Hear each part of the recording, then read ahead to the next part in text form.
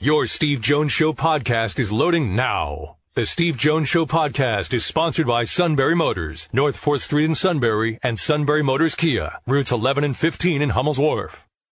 Steve, great to be on with you, and you are correct. It is great to be in Florida. We were hoping maybe mid-January, but we won't complain being down here at any time when it's 90 and sunny, so I'll take that. Phenomenal. All right. So for Tampa Bay, a rough 24 hours. The Red Sox eliminate the Rays, and then on banner-raising night, the Penguins stick it to them 6-2. Could you tell how quickly into that game could you tell that the Penguins had a good flow on the ice? I think it was pretty instantaneous, Steve. I'm sure you watched as well. I mean, the Penguins were dialed in. They were, I said on the broadcast, not even a step quicker than Tampa. I felt like they were a couple steps ahead of them with everything that was happening on the ice. They established a really productive and strong forecheck immediately in the first period. They didn't hesitate to get pucks on Andrei Vasilevsky. He's obviously the best goalie in the world, so It's going to be tough to get things past him. But to keep him busy was a key for them going into that game. And I really felt like whatever Mike Sullivan drew up before that game as far as a game plan was concerned was executed about as closely as it possibly could. And it took that to get past a team like that who, you know, in Tampa's defense, admittedly did not have their A game. But at the same time, it's 2 points that are in the bag for the Penguins to start the season, and they're two big ones at that. Yeah, but that's a team that wins a lot of games with its B game. Right? Yeah, you're right. That's a good point. When you're really good, you may have a B night, and you're still good enough to win because you're that talented. And that's what impressed me. Even when that game was scoreless, in watching that game, you could tell right away who the better team was, even in a scoreless game. Yeah, and you know what I thought was really interesting too, Steve, and we talked about this on the broadcast, that the Penguins really outplayed them in the first period. I think they doubled them up in shots 14-7. I mean, it was fairly one-sided. But you also got the feeling of, oh, man, did they just let an opportunity slip away to catch Tampa before they could get their footing? And then to Pittsburgh's credit, right off the face-off in the second period, Jeff Carter creates that turnover, and Dan Heinen scores 12 seconds in. And you almost had the carryover effect from the first, and it didn't really allow Tampa to put their feet down and get comfortable in that game because of that. So I just felt like their commitment to what they needed to do to win that game was, honestly, as far as the 60-minute effort, something that we haven't seen consistently from the Penguins really since I've been around and since Mike Sullivan's been the coach, as far as without the big guys in the lineup. But they all bought in. And to start that way and win it against a team like that in that kind of an atmosphere, they put themselves in a situation here where they could have a perfect road trip to start the year. Josh, I'm really big on guys who have been there, done that before. When I see a guy, I thought the acquisition of Jeff Carter last year, like, is he a superstar? But he's a guy that's been there, done that. How important is his presence considering that, quote, the big guys are currently out? Yeah, so I'll tell you this, Steve. We're back with the team this year after not traveling last year. And so I didn't really get a chance to meet Jeff Carter or get to know him at all last year because we were just kept away, which, was understandable given the situation. But being back this year, and even in the little bit we've been around the team here to start this season and been here, traveling with them in Florida, Mike Sullivan said it last year. When Jeff Carter walks into a room, there's just kind of an unspoken swagger because of what he's accomplished in his career, and it's there. I mean, I'll tell you, just watching him, just being around him, seeing how the guys speak with him and respect him and kind of follow his lead a little bit, I think it's been really fun to watch. And then, not even a cherry on top, the bonus to all of it has been that he's produced at such a high level and so consistently still at the age of 36. I mean, I'll be honest, going into this year, I'm trying to temper expectations because 9 goals in 14 games like he did last year seems unrealistic as far as a pace set to come into this season. But he looked great last night. He was the strongest player on the ice, I thought, for the Penguins.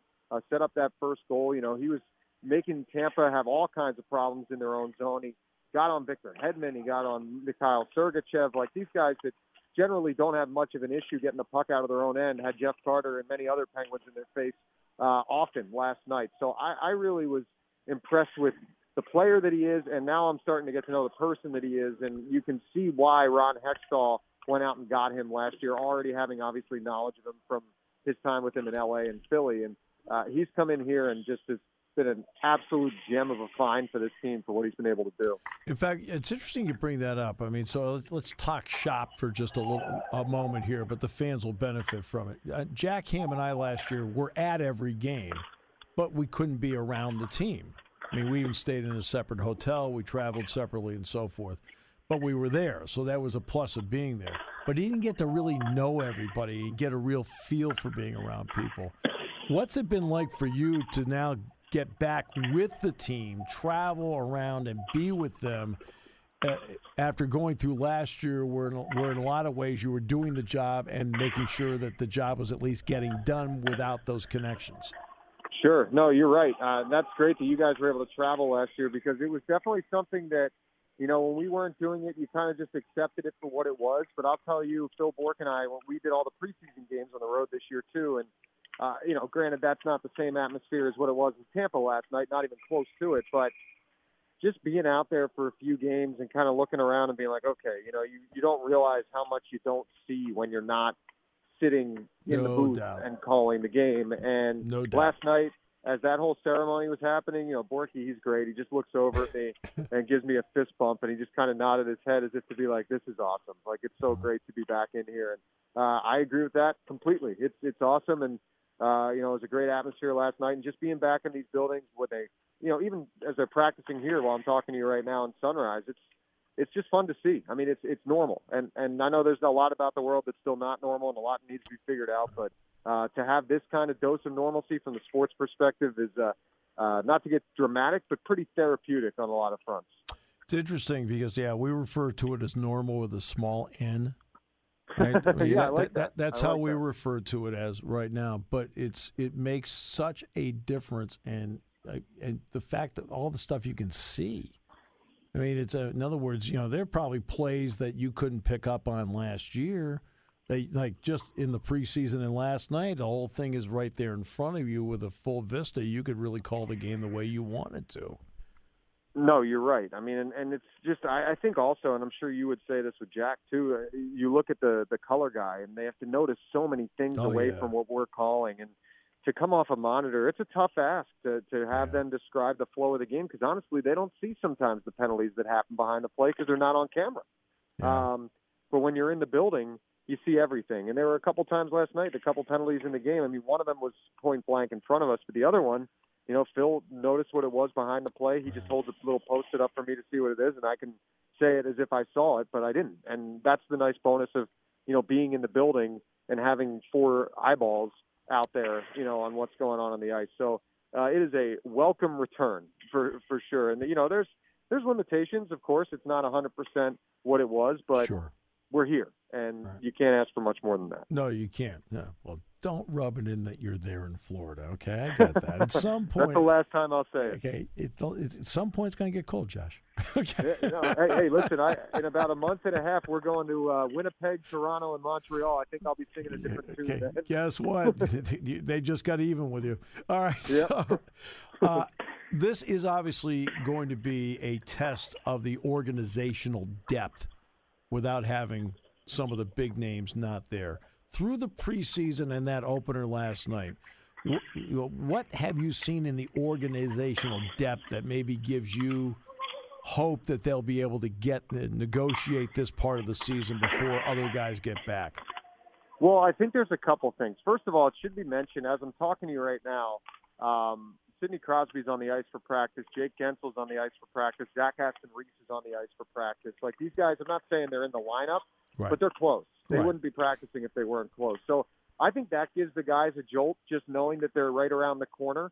But, I talked to Ron Hextall today for our GM show, and he said something I thought that was really interesting, but true from the player perspective, that they know they're coming back, but they're not waiting for them to come back. These guys that are in the lineup, they're taking advantage of the opportunity. And, you look last night, Steve, 6 different goal scorers, all the newcomers, and I hesitate to call Dominic Simone a newcomer, having been here for 5 years already, but on his return, he finds the back of the net. You got Brian Boyle scoring, got Danton Heinen scoring, you got a point from Brock McGinn. Tristan Jarry looked great. I just thought anyone who needed to have a strong start to the season, and I do realize it's 1 of 82, so you got to keep it in perspective, but in that kind of a situation with who you were missing, it was really encouraging. And I do think a lot of these guys realize, hey, listen, you can do the numbers here.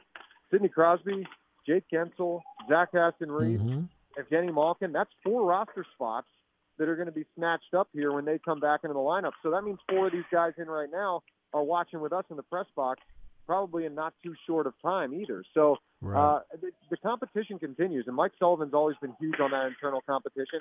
I will be honest that he's never really had it like he has right now with who's out of the lineup. Right. So I think that's been interesting too, because he talks about that, and it may be 1 or 2 guys, but you got 4 or 5 guys right now that are going to be, quite frankly, hard to pull out of the lineup because of what they've been able to do for this team.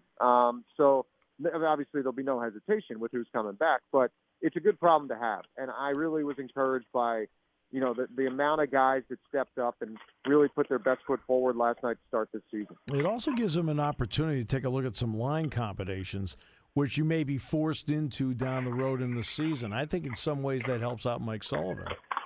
Oh, no question. I think that Mike Sullivan's able to see a couple guys. He's always been someone who believes that he'd like to have guys in his lineup that can play the wing and the center. I mean, the first guy that comes to mind for me is Evan Rodriguez, yes, who's largely been used as a winger since he's been acquired a couple of years ago from Buffalo. He's in the middle right now with Jason Zucker and Kasperi Kapanen. And, I think you'd like to see a better finish from Evan in the chances he's had, but he's getting chances, and he's working his tail off. And I thought he was one of the Penguins' best players in the preseason. So that's a guy right now that, sees an opportunity and is going to make things difficult as far as taking him out of the lineup. And there's just depth, and there's guys that can move around. And they brought in a guy like Brian Boyle who can kind of cement that fourth-line center role that gives them just the opportunity to build from that point upward in their lineup too. So they have a lot of speed. I think they have a lot of guys that are trying to prove themselves. And honestly, they have a lot of, let's just be real here, they have a lot of question marks around their team as to, are they going to snap the playoff streak this year? Are they going to get in with the injuries they're dealing with? So they have a bit of a chip on their shoulder. Not to sound too cliche, but I think it was proven last night by how they played and what they did. It was a systematic and business-like performance to go in there and beat that team. Tristan Jarry's the one that got the start last night. How do you feel about the Penguins in goal with Jarry and obviously Casey DeSmith? Yeah, so I think we all thought, is there going to be a change? Will something happen? Ron Hextall obviously was a goaltender and a pretty successful one at that. He was pretty good. Yeah, he had his moment. So I wasn't sure how he was going to approach it. In talking to Hextall last year as the season was winding down and after it ended, I did actually get the vibe that there wasn't going to be a change. And I said that, and I thought that because you look at the big picture, Tristan Jarry's 26. He's under contract for this year and one more at $3.5 million a year. And the Penguins are a team that pays to the cap.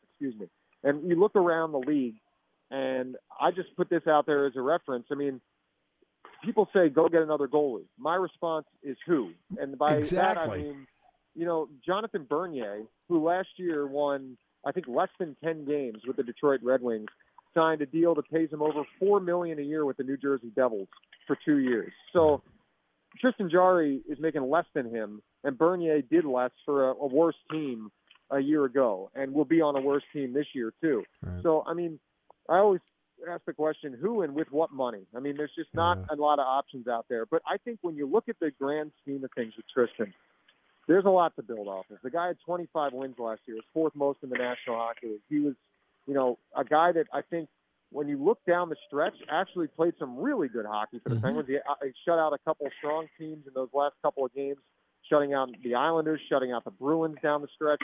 And, he lost his way in the playoffs. There's no way to beat around the bush on that one. He was a terrible turnover in Game 5. We all were kind of hoping that he'd be able to mentally put that past him in Game 6, and he looked like a lost puppy on Long Island in that game when the Islanders ended the Penguins season. So I definitely feel like he's a guy that's going to have the spotlight on him all season long. I mean, even if he wins 10 games in a row, it's going to be about, that's great, but what are you doing once the Stanley Cup playoffs start? Right. So he's kind of going to be on a wait-and-see basis as far as the appreciation factor probably from the fans and people around the league. But, he looked great last night. I thought he made some timely saves. He looked confident. He looked calm. And in that setting, that's exactly what you want to see. So I feel like, as far as a building block, that's a good one. And I would not be shocked to see him right back in net here tomorrow night against Tampa or against Florida. In fact, they probably add, usually you hit an off season, people ask questions about goalkeeping to begin with, goaltending to begin with. But when it's an expansion year, and of course Marc-Andre Fleury ended up going to Vegas in the expansion, that's why they're wondering, I think, which one is going to be unprotected? What are they going to do? And that probably added to the drama surrounding goal. Oh, absolutely, yeah. And I think, to be honest, I wasn't sure what the Kraken were going to do. They ended up signing Phil Grubauer after drafting a couple of goalies in the expansion draft. And I kind of looked at it and said, be careful here because Casey DeSmith's a pretty dependable backup. And for a cheap rate, too. I wasn't sure if they'd maybe take a look at him. But once they started picking up all these goalies, that kind of eliminated that option. But, I think that anytime you have these expansion drafts, and now the Penguins have dealt with them, 2 times in the last 5 years? Yes. They're going to make things interesting, and I think the wounds are still fresh with what happened with Vegas for a lot of Penguins fans. So, seeing this draft coming up this year, immediately your attention went to goal. Obviously, the Kraken took Brandon Tanev, but it was always a possibility, and I still wouldn't put past Ron Hextall to look at the goaltending situation as this season moves along, whether or not Tristan Jarry is playing great. I just feel like that's always going to be something that you never want to have too many options or not enough options in. And the Penguins certainly have put themselves in a decent spot with Jarry and DeSmith. But it's all, kind of a wait-and-see approach to see where these guys are at with their overall body of work as we kind of get going here. But, Josh, part of that body of work is how people play in front of you. And I thought in front of Tristan Jarry last night, in my opinion, I thought they played really well in front of him, including back-checking by the forwards. What did you think watching it? Oh, they were great. I thought that they really clogged up a lot of the lanes in the defensive zone. The Lightning really couldn't get a lot of pucks through. And honestly, Mike Sullivan talked a lot in the morning about making sure that a lot of the Penguins' focus was to play between the blue lines and the neutral zone because Tampa is just such a fast team. And they love to come up ice with speed, and they love to play in transition. And if you can slow them down and force them to work their way into the zone as opposed to fly into the zone, it dramatically changes things for how they like to set up and how they like to attack. And I really thought the Penguins did an unbelievable job on that front last night. And as a result, to your point, made things a little bit easier for Tristan Jarry from the perspective of, seeing shots, being able to track the puck, and then also not giving them a whole lot of second chance opportunities. To Jarry's credit, there were many times where he covered up or made a save and immediately froze the puck so that there wouldn't be any, chances for the Lightning in and around the net. So I just thought that it was a really sound game, both sides, offensively and defensively, and that trickled back into the goal. And again, they cleared lanes. There are so many times last night where Jarry wasn't screened because they cleared lanes, and I thought that was really important. There was one where it was point-blank, top of the circle, and everybody, and Jarry's like, let's just play catch, and I thought that was great. Josh, enjoy. Okay, who knows what golf course you're playing? No idea. Thanks for putting the practice sound in the background. We all know you're on the 16th tee. Okay, guys, you can turn the sound off now. I'm finishing the interview. Josh, great job. And by the way, we're so thrilled that they made the right choice by having you be the full-time guy, which is phenomenal because you earned it and you're one of the best in the business. Thank you so much. It means a lot coming from you, Steve. I appreciate that, and thanks for having me on.